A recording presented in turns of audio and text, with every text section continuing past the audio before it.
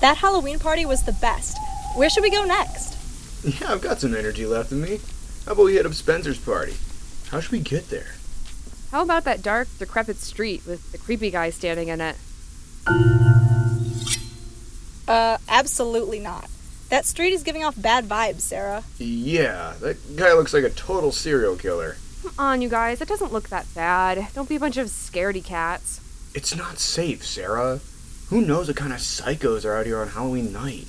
Let's take Keeler Street instead. Come on. With the Halloween season upon us, we encourage you to take steps to stay safe. Travel in groups with people you trust. Never leave a friend alone. Call 911 if you see anything suspicious or find a fellow Spartan in need. When traveling around campus in East Lansing, choose well-lit, highly traveled routes. If an area feels unsafe, please leave. Not everyone dressed in a Halloween costume has good intentions. If something does not seem safe, it probably isn't. Trust your instincts.